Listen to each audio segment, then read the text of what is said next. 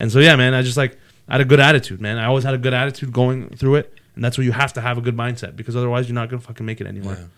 And that's all I had. Were you always like that? Having a always. positive mindset? Well, like, in terms of my career and stuff, yeah. Oh, I mean, facing things adversity. Yeah, exactly. Yeah. Like, pretty much, yeah. I always, like, had that Mamba mentality. You know what I mean? I don't know if you know, like, Tell me about it. You know Kobe Bryant?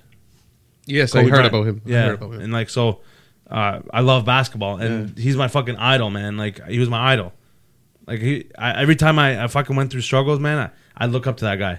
And, like, it's fucking sad that he died, but, and, like, I was fucking shattered when I heard the news, but he talks about having Mamba mentality, which is, like, just fucking, like, no matter how much struggle you go through, just keep going. You keep pushing forward.